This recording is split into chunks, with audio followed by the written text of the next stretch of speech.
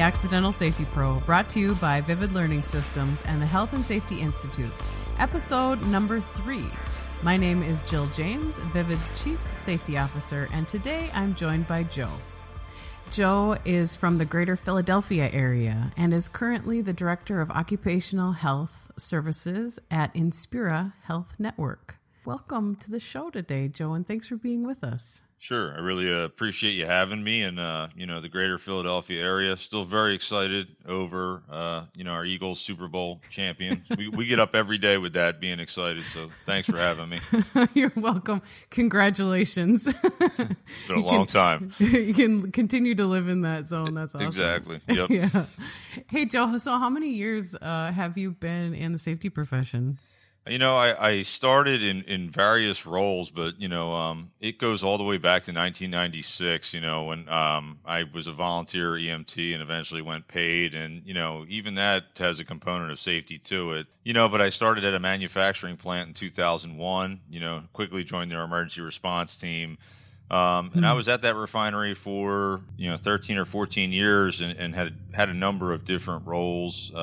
But I eventually went from production and I made the big jump over to safety. And, with safety came occupational health. Within a year or two, I was promoted to the site, emergency response coordinator, which I really enjoyed, and I like responding to things and stuff like that. And I guess as some others would know it, putting out the fire, and maybe figuratively and literally. Mm-hmm. But, in my career, I remember seeking advice from those older than me and those that had been in the field for a while. And I said, hey, I really feel like I can make it to the next level. What do I need to do? And their response was, you have to put the radio down. And, that was kind of eye-opening for me. I basically realized that. What did that mean? Yeah.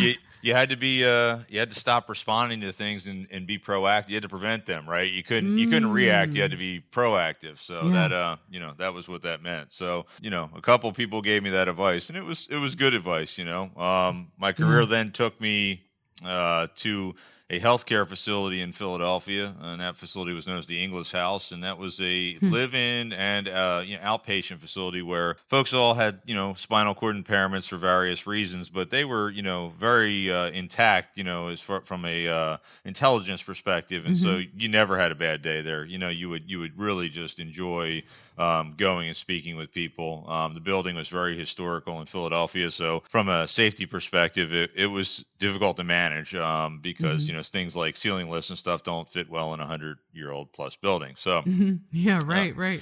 And then I went over to an HVAC company that was well known in this area, and I got a lot of fleet and risk experience with that, and I would say that things were going very well there, and then a series of things happened, and basically it's one of those, the recruiter reached out to me at the right time when things were happening, and I thought it was the right move for me, and I ended up at Inspira, and I don't regret my decisions or my path a bit. What a great story, and what a winding path. Like we always say, no one really kind of got into this profession, not often anyway, with purpose. We kind of came about it through some winding path or accidentally, as is the name of our podcast today. So, Joe, I want to back up just a little bit. And I've been thinking about this for my career as well. Was there any time in your life, like, did you grow up with safety around you, or was there something that you think maybe sort of planted that first seed for safety or prevention in your mind? Oh, sure. I mean, and I always tell people, I just went through my birthday, and, I always tell people I hate my birthday, and they say, why is that? And I said, well, when I grew up as a kid, and I mean a young kid, maybe 5, 6 years old, my dad was a diesel truck mechanic, and, he was involved in an accident at work where he was working on something and, basically suffered, a catastrophic back injury, and then he had to go through a series of surgeries, and kind of each one, in my view, as a kid, worse than the next, right? I specifically remember one instance on my birthday where my dad was going for a checkup from one of these surgeries, and my mom had my neighbor watching me, and it was supposed to be a 1 or 2 hour thing. Next thing I know, it was dark, and it started to seem like, where's my mom at? This was in the day of, no cell phones or things like that, Right. And I found out that there had been complications in that surgery, and basically, my dad was, back in the hospital, with more issues. And so, all the while, as a young kid, you're not aware of what companies are thinking, or what people think, or how Mm-hmm. work injuries are perceived from the outside, and Mm-hmm.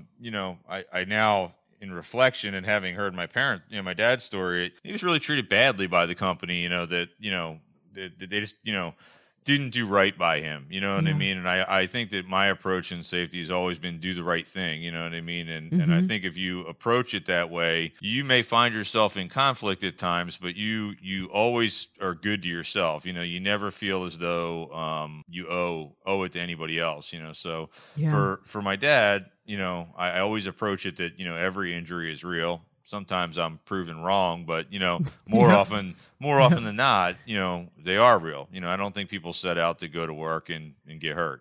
Exactly.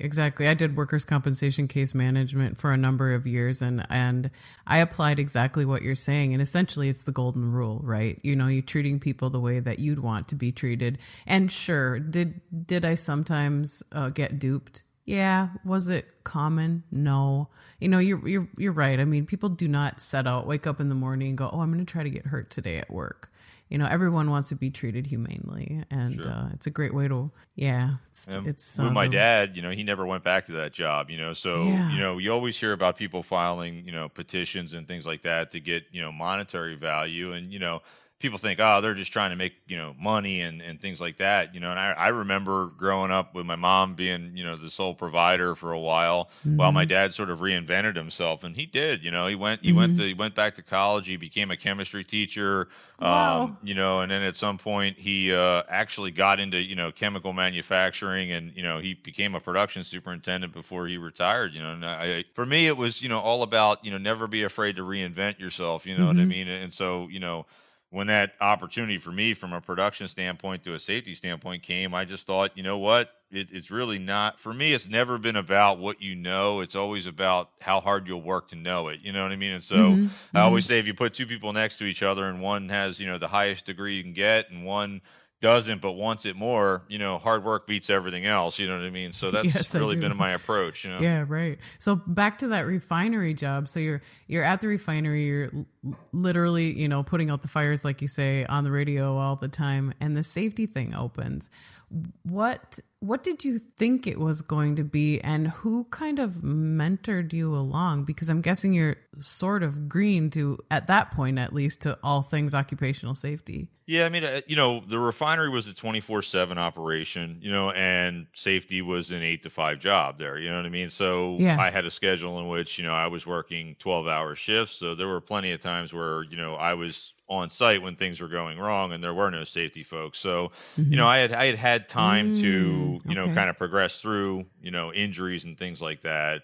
I was always somebody that was curious about, OSHA regulations and things like that, because, at my plant, it was a collective bargaining plant. And so, Sure. there would be questions raised all the time about what was a violation and what wasn't. So you had to kind of have some knowledge. It actually happened that I was going through a review time, and, I was kind of doing a check-in. I felt like I had peaked out in production, and, I was questioning the person that was, doing my review, who was in human resources. I said, where do you see this going? You know what I mean? Do you Mm-hmm. have any upward mobility? Because I was kind of feeling like I was stuck, you know what I mean? And Yep. he said, well, we don't have an occupational health nurse right now, and we really really having a hard time recruiting one, and you're an EMT and you treated people here before and you always do a really good job. What would you think about doing like a hybrid role between like occupational health and safety specialist? And so it took me about 3 seconds to decide that was what I wanted to do. You know what I mean? Right. Because it was more along the lines of how I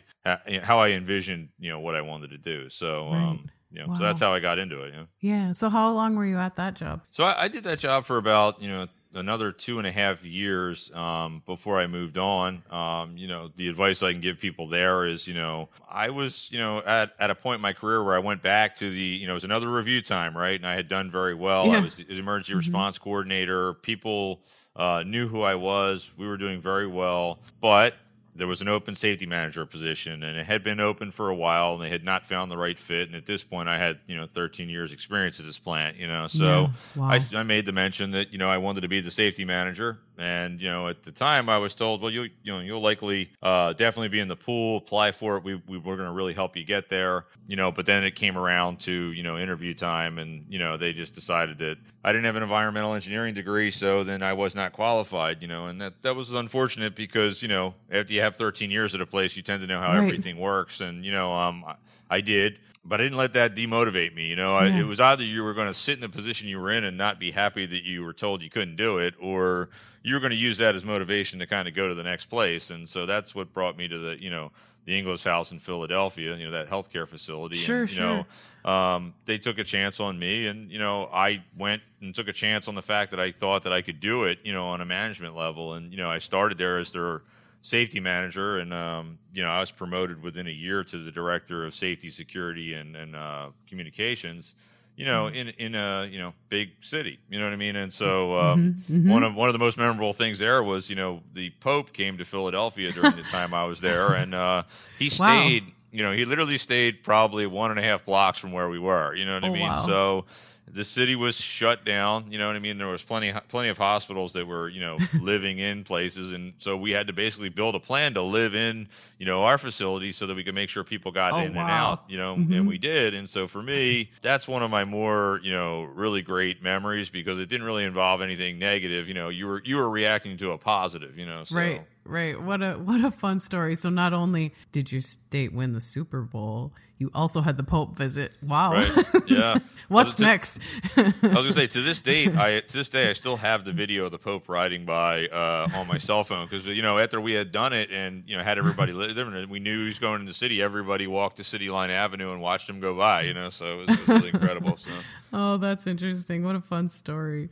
So you've also earned your degree in safety and health. So at what point did you decide, hey, it's time to go to school and do this? And how did you kind of walk through that? And I'm assuming maybe you were employed at the same time?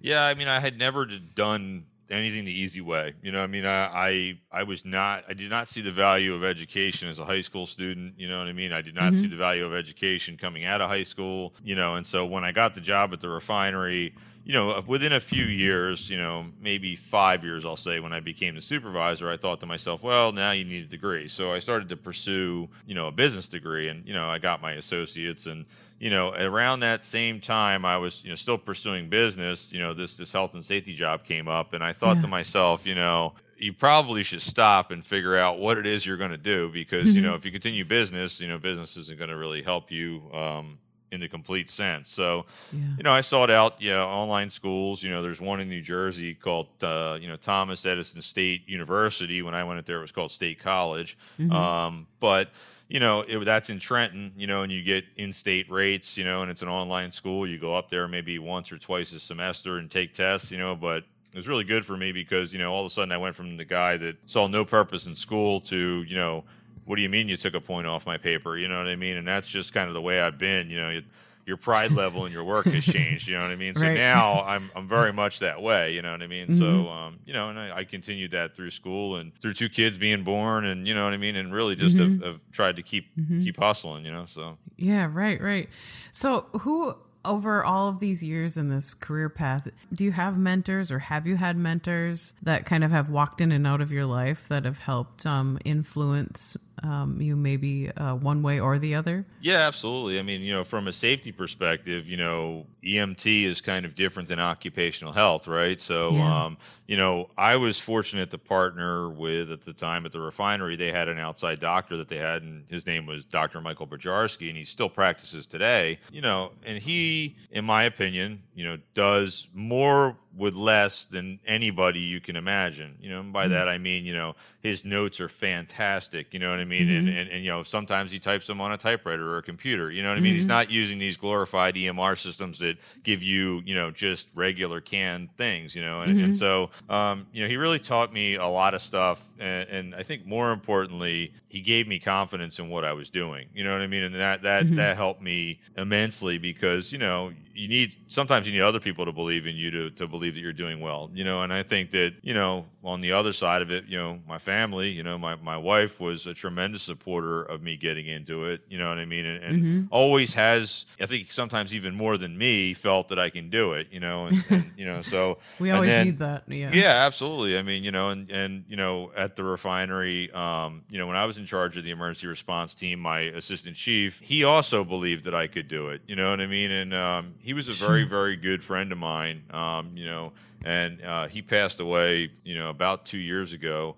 He was 39 years old and he had 2 kids. He died of colon cancer. So, for those of you that, have history and stuff like that, it's important for you to know that, just because, you're not 50 years old, or whatever the case may be, you got to keep an eye on that, and so, was a major loss for me, you know what I mean? And like I said, those are probably the 3 big ones, but, at Inglis, I had a guy who was not a safety person at all. His name was Harold Strawbridge, and Harold is probably the guru of making everything you talk about in a presentation visual, right? And so he was very good at, you would go to these people who had no understanding of safety or no understanding of, planning the Pope visit, and he would put pen to paper and, he would make it visual and they would get it. You know what I mean? And, I think that we can probably relate to, he sounds like a great guy. Yeah. I mean, we would speak to people and we would be like, what do you mean you don't understand? How could you not understand this? You know what I mean? And Harold was able to kind of show me the bridge between, look, you have the knowledge, they don't. And if you get aggravated with them, they shut down and they don't listen to you. You know what I mean? So paint a picture. Yeah, exactly. So that's awesome. And I think that was really a tremendous help for me there, Yeah. I had a mentor not in safety either a number of years ago. He's an industrial psychologist, and I just paths crossed in a job at some point, and he was helping with some project, and he became a mentor to me, somebody that I reached out to for a number of years, and he would listen to me kvetch about a job when I was, thinking, what am I doing here? Where can I go? Kind of struggling with it. And he'd paint these pictures in my head that helped me decide what am I going to do next? And I remember one time he said to me, so Jill, you kind of thought that this job was going to be you're in the barn with the race horses, and you get to groom the racehorse and brush it every day and make it really shiny and perfect and beautiful to be able to run its race. But in actuality, what I'm hearing you say is you're in the back of the barn shoveling the crap. Yeah, and I'm like, oh yeah, you're right. You're so right. And he goes, so what do you want to do? Brush the horse or shovel? Keep shoveling. I'm like, I want to brush the horse. He's like, get out of there. I'm like, okay, thanks.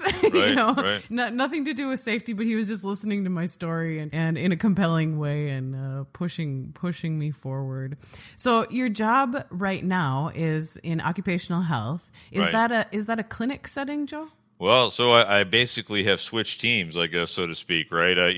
We have gone from, trying to keep people safe to, I am now, in charge of developing a, treatment of work injuries plan for a hospital-based system, So, okay. We're using an urgent care model to bring folks in that are injured, and from outside employers. Correct. Yes. Okay. Mm-hmm. So, one of the things that I think helps me is, I go out to these employers, and I ask questions like, do you have job descriptions, and what are the types of injuries they're facing? How can we help them? How can we partner with them? And I know about the OSHA logs and things like that they're suffering from, where, maybe they have somebody who, is written as an OSHA recordable, but that's because they can't lift more than 50 pounds, but they were a desk worker who was answering a phone, and it's not really a restriction, what I mean? And for us, like I said, that we genuinely, I think in my group want to be the best, what I mean? And it's still a relatively new program, and we're in the South Jersey area. But I think you have a lot of ambitious people who see this as an opportunity to be the best, and I think, like I said, for me, that's how I approach everything. I always want to try to be the best at what I do. Yeah.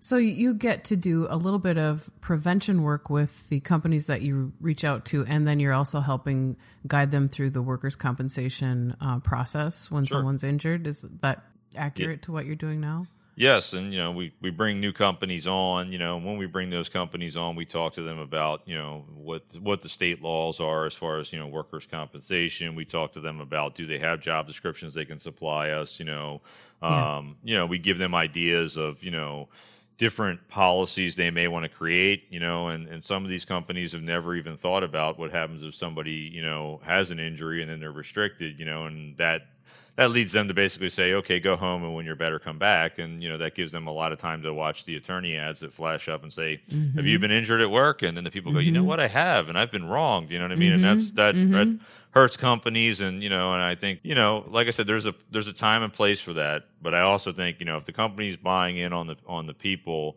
and they want them to get better, it's really good to get them back into work. So I have plenty of boilerplate policies that I always say to people, if you want that policy, I'll send it to you. You know what I mean? And so I really Yeah. just try to be Yeah. a little bit different in that sense. Right. And it also is hard on the employee's morale if they're at home, not feeling like they're contributing in a meaningful way. And I think you're right. I think many employers just think, okay, so the employee's hurt, they're off work, and aren't thinking about the ramifications, the ramifications of the employee's morale, the ramification of I'm paying, lost wage benefits now. The ramification of I have to find somebody else to do that job and fill Sure. in for now. And, I think employers are still on that learning curve of, oh, really? We could bring them back, but it doesn't have to be in their current role, or it could be a different version of their current role, and helping them see that, I think, is really powerful. And I think, it's always difficult for employers to understand that, in their minds, they're not seeing, well, we're paying the salary technically one way or another, right? It may not be directly, but, that will go to your insurance, and your insurance, it'll create, loss, and you may have a poor loss ratio at that point. You know what I mean? So there's value in them being around, even if, maybe they're not doing everything they could do. You know what I mean? So Yeah. Yeah. So when you're reaching out and talking with employers now, are you generally working with management teams? You working with safety people, or who's your primary contact? So, I mean, it varies, to be honest with you, because South Jersey is a wide scope of different types of business. We have everything from, refineries and industry all the way down to, mom and pop farms that are very seasonal, so it can really depend on what type of business you're dealing with, and I think, I bring the same approach to everybody that, we want you to give us a chance. We want to do right by you. And, we also want a lot of feedback as to, how we can get better. With the safety professionals, I try to speak the safety language, because I think that's what they want to, they want to hear, that the person that's, overseeing the program understands where they're coming from, and if they think they're getting a sales pitch, then that's not what they're interested in. You know what I mean? And so, I want them to understand how we're different, so to speak, Right. So are you able to spend some time in some of these employment settings with some of the safety professionals, maybe looking at some of the risk exposures, particularly when bringing people back? How can we engineer something out? How can we make an improvement to ensure it doesn't happen? The same thing doesn't happen to somebody else. Are you able to do that sometimes? When we bring on employers, I usually ask, to see their facility, to get an idea of a tour. And I've really seen some neat places, you know what I mean? And stuff that, you really, you just don't know that that's what they do, on the outside, you know what I mean? So I feel fortunate in that regard, because, you understand at that point that some of these jobs aren't out of the scope of what they could do. And some of it is, a lot harder than I think sometimes the job descriptions say it is, you know what I mean? So it could go either way, Right. Yeah, I worked in occupational medicine for a while as well, doing similar work exactly to what you're talking about. And, my eyes being able to bring that picture back to the provider who was writing the restrictions was really powerful, because the providers don't always have time to go and do tours of work environments to find out, what is it that this employee is going to go back to. But our eyes get to do that. We can paint that picture to be that partner between the employer and the provider. And that's pretty cool. That's pretty cool. Yep.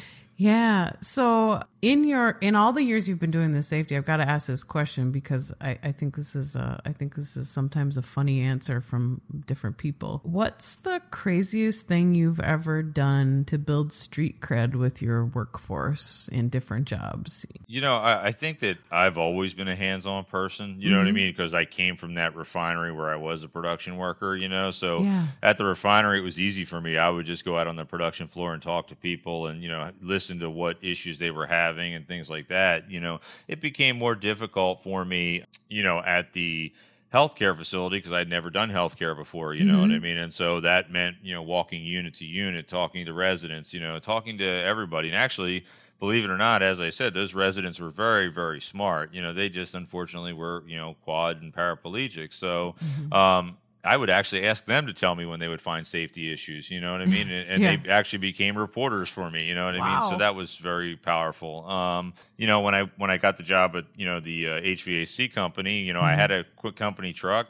And I would just go to places, you know what I mean? I would go to locations and I would talk to people and I would talk about, how, I want to make sure that they don't get hurt. They have to think about what they're doing, you know what I mean? And I really just always, again, tried to do the right thing, and I had a lot of risk experience there too, so when we would have, significant losses, or a water loss or a loss like that I felt that was very significant, impactful on someone else's life, I would even go out to those and talk to those people because, the last thing you wanted was, here's an insurance adjuster and, the company doesn't really care about you. You know what I mean? And so I always wanted to put myself in the position of how would I feel if that was my house, or how would I feel if I got hurt at work, So I've always approached that, in my current role, still new, but I think, a lot of my experience is carrying over into this role because it's stuff that people don't really know, in the order of operations, we'll say, of how to approach an employer and what are the things you can say to get them to listen to you, and have them,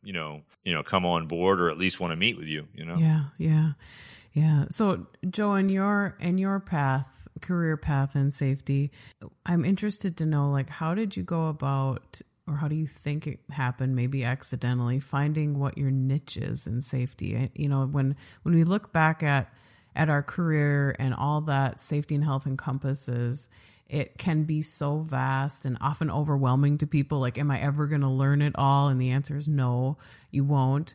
And, sometimes you kind of have to sit with yourself and go, what am I really good at? Or what do I really like? And what did that look like for you in finding that niche, assuming you've found it, at least for now?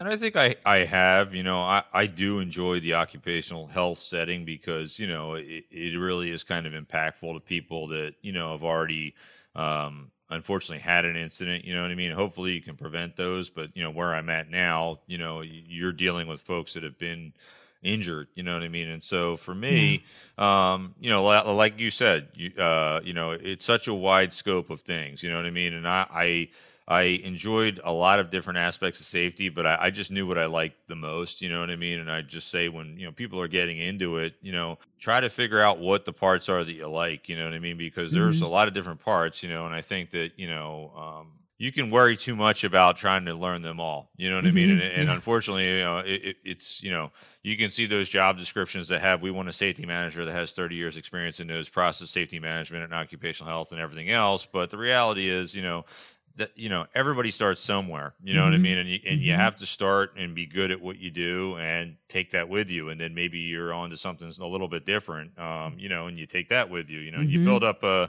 portfolio of things that and are good at, and I think it makes you better overall, so. Yeah, agreed.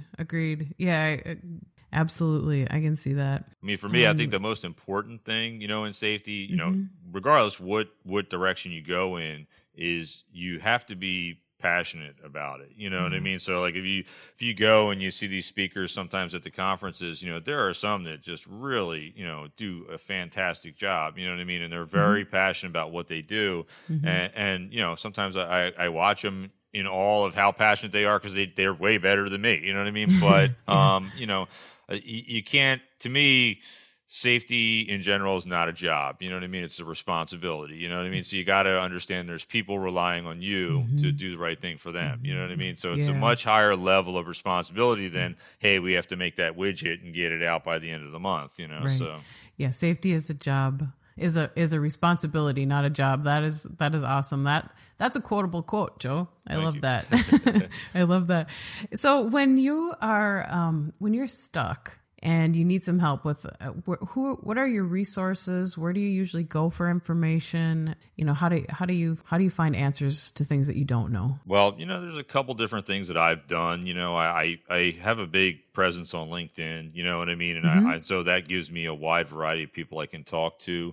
Yeah. I think that you could never be afraid to talk to your boss. You know what I mean? That's a relationship you need to have, because sometimes the things you're up against have nothing to do with safety. They have to do with workplace politics or things like that, and ultimately, if you're the one leading that charge on that battle, you might be the one that's identified as, the problem. But, if you escalate it through the proper channels, you a lot of times can have meaningful progress on that. And, I think that everybody has varying degrees of aggravation and safety. I mean, I don't think there's anybody that can say they haven't been told no, or they haven't been aggravated with the way that somebody's done something or any of that, and it's sort of, you have to turn that into something constructive, and you have to kind of learn from when you didn't, you know what I mean? And so for me to sit here and say I've never done it, you know what I mean, would be foolish, you know what I mean? And I think that's, you have to learn and better yourself each time. And say, well, these are the areas I can improve on next time,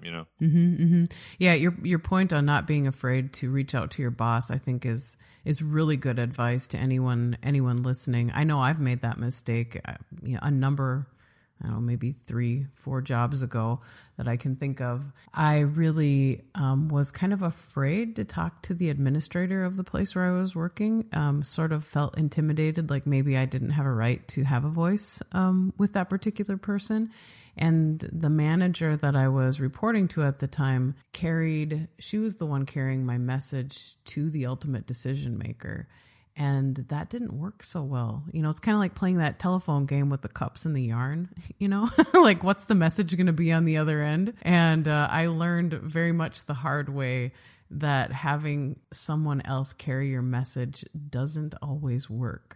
Right. And exactly. I made a promise to myself after that job. I'm like, I will never do that again. Right. I will be uncomfortable, but I'm going to get comfortable being uncomfortable, and I will make those relationships, and I will find ways to be able to speak directly to the decision makers. And it's served me well, but gosh, it's hard, right? Yeah, absolutely. I mean, like you said, it is intimidating, but your message gets diluted, you know what I mean? Sometimes, if you don't do it. And sometimes, the only message that they've gotten is, hey, you have a sense of urgency. They have no idea why you have that sense of urgency. And it sounds like you're yelling, the sky is falling, when really you have a very good reason for what you're saying, and it's being missed by that person, and I think, you talk about talking up to people and making sure they get the message. But one of the most important things I learned, when I was at the refinery in charge of that emergency response team, was to also talk down to your folks, make sure those that report to you know what you expect from them, and I'm by example, I would have, meetings with my emergency response team every month, right? And I would always say to people, the exact same statement over and over again. If we ever get into a situation where there's, a fire, there's a spill, there's some sort of, incident, and you can't find the person that's missing, and you can't safely get into that area, then you need to protect yourself and get back out. You know what I mean? Because there's no value in having two groups of people that are lost. And so, it would almost seem like people would look at me like, yeah, right, nothing's ever going to happen. And, that's just complete silly. We're invincible. Yeah, we're invincible. It's never going to happen until, I can remember one specific morning, we had an incident where, chemicals were pumped into the wrong tank, and there was a, hydrogen explosion, you know what I mean? And basically, those chemicals created, a cloud, you know what I mean? As soon as the tank exploded, right? And the cloud, pretty much blocked the entire view of a camera within seconds. So, it was very difficult to know what was going on. I wasn't at the plant. I was actually at home, right? And I remember, I was responding to the plant because I heard them, dispatch the local fire company and stuff. And on my way in, I could hear, my team operating, you know what I mean? But they were doing all the things I told them to do, you know what I mean? So they were searching for the person, and they pulled back out, you know what I mean?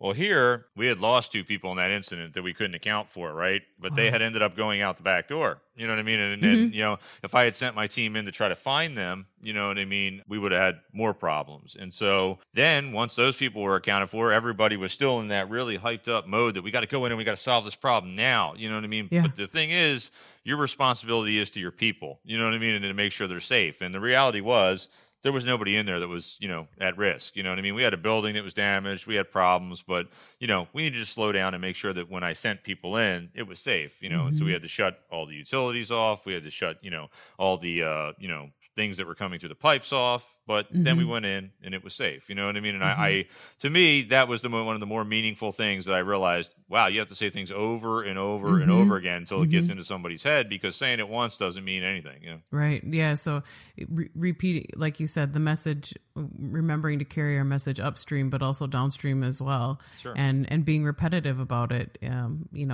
The airlines do that really well, right? Yeah, absolutely. Yeah. we're getting that message every time. Put on your own oxygen mask first before you help someone else. Right. And all those messages, which essentially is part of what the message was for you that day, and how proud you must have been of your team. I definitely was. And like I said, to me, that was one of the larger successes, with emergency response. And like I said, for me, it was a valuable lesson in teaching people. And I think, I don't know, about your career, but I never thought I was going to be the teacher or the educator. That just seems so foreign to me, you know what I mean? And I was just not going to do it, you know what I mean? And then, I became a CPR instructor, and, I emergency response team, I was doing classes with them. For me, it was very important at that point to realize that, I was no longer the new guy or the young guy anymore. It's important to pass knowledge down, you know what I mean? Yeah. And that has been something I really try to do now, It was a realization that's probably come to me in the last, I'd say, maybe 4 to 5 years, where I have less and less mentors, and I become the one that people are reaching out to. Right. And it's a big responsibility, and sometimes it's really hard. And you think back, like, did I answer that correctly? Or, someone was asking me questions last week. I was guiding an employer through a workplace fatality they had. And there were some things I had, hung up the phone. I'm like, oh, I need to tell them that, I'm like, the onus of being the one with the knowledge is a pretty big responsibility. So I ended up picking up the phone and I'm like, okay, and this and this and this and this, and they're like, okay, thank you.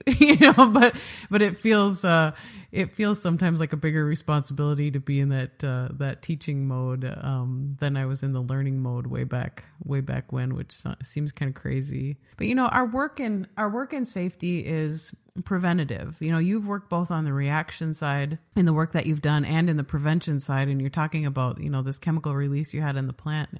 You really leaned into your prevention work, and I think it's one of the hardest things in our profession to try to sell or convince people that prevention is where the rubber meets the road. So when things go sideways, you've got that to lean into. And I think that's such a hard concept for us to continue, knocking on the door every day and talking about prevention when everybody thinks it can't happen to them. Right. And I think that is true. People think it can't happen to them. And then, I think to a certain degree, depending on how you're wired, and, I think emergency response people are wired this way. Response is fun. You know what I mean? It really does hype you up. And I think anybody that's ever had the tones hit or been dispatched can tell you that there's just an uncanny adrenaline rush that you get from it. You know what I mean? But it's not sustainable either. You know what I mean? And eventually, you burn out from that. You know what I mean? And so, for me, the calls at 9, 10 o'clock, midnight, 1, 2 in the morning, where you're hearing about all these, incidents, they can wear on you, you know what I mean? And so you have to make sure that you're doing everything you can do to prevent those things, Right. Fighting fires, literally and figuratively. It's good. It's important work. We need it, but it also doesn't build anything long-term. Sure. Absolutely. And so we have to find that balance in our careers, right? Where we're building things that are sustainable and lasting at the same time.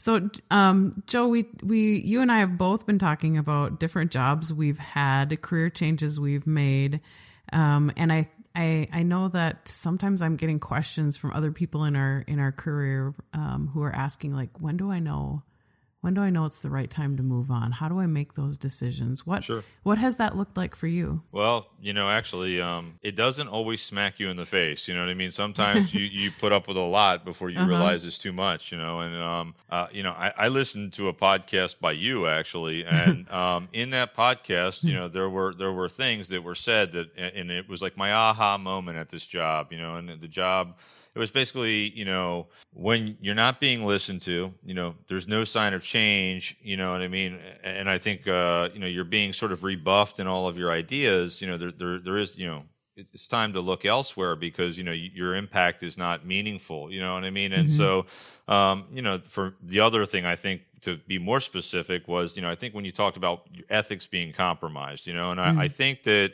in safety, we're asked to be flexible at times, right? Sometimes we can't always solve every single problem at that exact moment and keep things running because we need our companies to make money, but at the same time, we need them to be safe. So it's always that delicate balance, but if you can check all three boxes, you know what I mean, the not being listened to, there's no sign of change, and your ethics are being compromised, I think that you have to start to think maybe this isn't the place for me because the corporate culture there is not conducive to your success, you know what I mean? And so Right.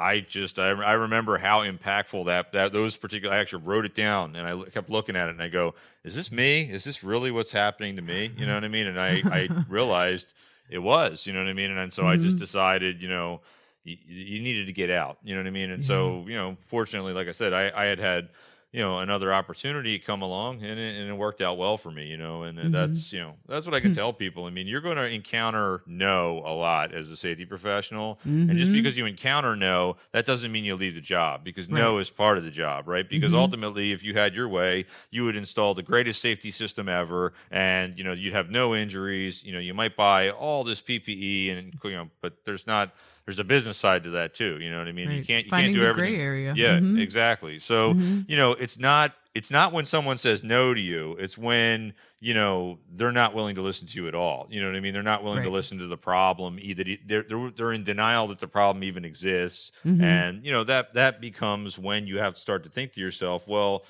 if my purpose is to identify problems and solve problems, and now no one's listening to me, no one's willing to solve those problems with me, what am I really here to do? You know what I mean? And I think that it impacts you professionally if you stay at a place that things, bad things happen to people solely because, they stayed around. Think about, any of these major incidents that involve companies and, you start to think, well, what about their safety professional? What happened to them after all that? And I'm sure from a professional standpoint, it's very damaging to your career. But remember, I said for me, it's always been about confidence, right? And if my confidence, if you felt a certain way and, you felt like, somebody wasn't agreeing with you, and maybe it's as simple as this needs to change, or maybe it's as extreme as you think there's going to be a fatality there, and you express that, and somebody does not, respond to you. You're really in a position where that is not doing anybody any good. And if what you think is going to happen happens, and you're not being listened to, you've damaged yourself. Yeah. I mean, beautifully said. No is definitely a part of the job.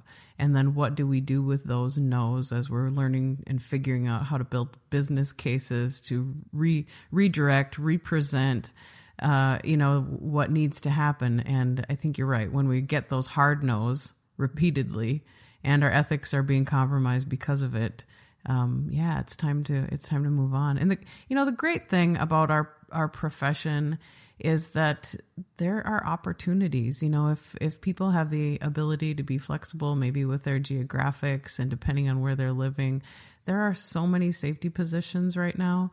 There's so many people retiring out that started in the way back when OSHA was first being adopted. I'm contacted pretty often for people who are like, how do we recruit? Where do we look? Where do we go to find safety jobs? And so I think the good news is that there's a place for us, and there's opportunities for us to figure out, what's our niche and how can we get there? How can we get there? Absolutely. Yeah. Yeah. So Joe, you've done a lot of things. You've done a lot of things to be proud of. What's maybe we can close with sharing a story of something that you've accomplished that you're really proud of. Yeah, I think, you learn, both professionally and personally that, there's a right and wrong way to do things, you know what I mean? And I think that for me, I've grown as a person, as I've gotten older, especially after the loss of, my friend, you know what I mean? And it really had a very negative impact on me. And, I would say that, be kind to people. Understand where they're coming from, understand that everybody's fighting a battle. And so the approach you need to take, professionally as a safety professional is that, maybe they're not wearing their safety glasses because they're so flustered that their kid had something happen to them that morning, you know what I mean? Or, maybe they forgot that valve was open because something else is going on. And that doesn't mean you don't, follow through with discipline and things like that. But, sometimes you have to walk a mile in someone else's shoes to really understand that, people don't, like I said before, people don't intend to screw up. You know what I mean? I don't think anyone has ever woken up and said, I'm going to screw up today. You know what I mean? And I think that has been probably the most important thing, both personally and professionally, I've learned because, I have 2 kids and, and I think that, my wife and I, we constantly are interested in, how they're doing in school and all the various, activities they do, you know what I mean? And I think that for us, we know when a mistake happens, it's a learning opportunity, right? And so, rather than yell and scream and all that, sometimes you have to kind of revert to just teaching, and teaching is really important, Right. What is this? What is this here to teach me? Exactly. Why is this happening? What is the message? Yep.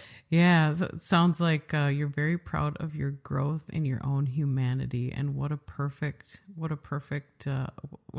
reflection on yourself. I think that's great. And meeting people where they are. Exactly. Meeting people where they are. That's wonderful. Think, be humble, right? Because I always say to people when I go from job to job, I've had a number of times where I walk into an office and somebody says, "Is this okay?" And I always say to them, I started on a refinery floor that was 100 degrees. I moved into an office that had a cinder block wall. My next job had windows, you know what I mean? And so, be appreciative for what you have because, That's right. every little bit of it is something, it's a mark on how you've progressed, you know what I mean? And like you said, always reflect at where you came from, you know what I mean? Because if you don't, it may feel like you've made no difference whatsoever, but like I said, there's a lot of people I've learned a lot from, in various organizations, that are all over. Listen to the ASSE and listen to the National Safety Council, and listen to your messagings, and you can learn a lot by just approaching any of these webinars or podcasts by simply thinking to yourself, I'm going to learn something by being here. Even though I think I know everything about this topic, I'm going to sit and learn, and that was the approach I took when I realized it was time to get out with that job, because it was sort of, what does the new safety professional need to know? And I remember thinking to myself, well, I'm not a new safety professional, but this sounds like a good, podcast. I'm going to listen to it. You know what I mean? And I walked out of there with the most important message of my career. So, That's awesome. That's awesome. Joe, thank you. Thank you so much for being with us today. Thank you for sharing your wisdom and your knowledge. I know it's going to resonate with people. Thank you so much. Cool. Yeah, I definitely appreciate you guys having me, and always available on LinkedIn for anybody that wants to connect. I am not somebody that filters. I want to try to have as many connections as I can, and I want to try to be as impactful as I can. So thank you.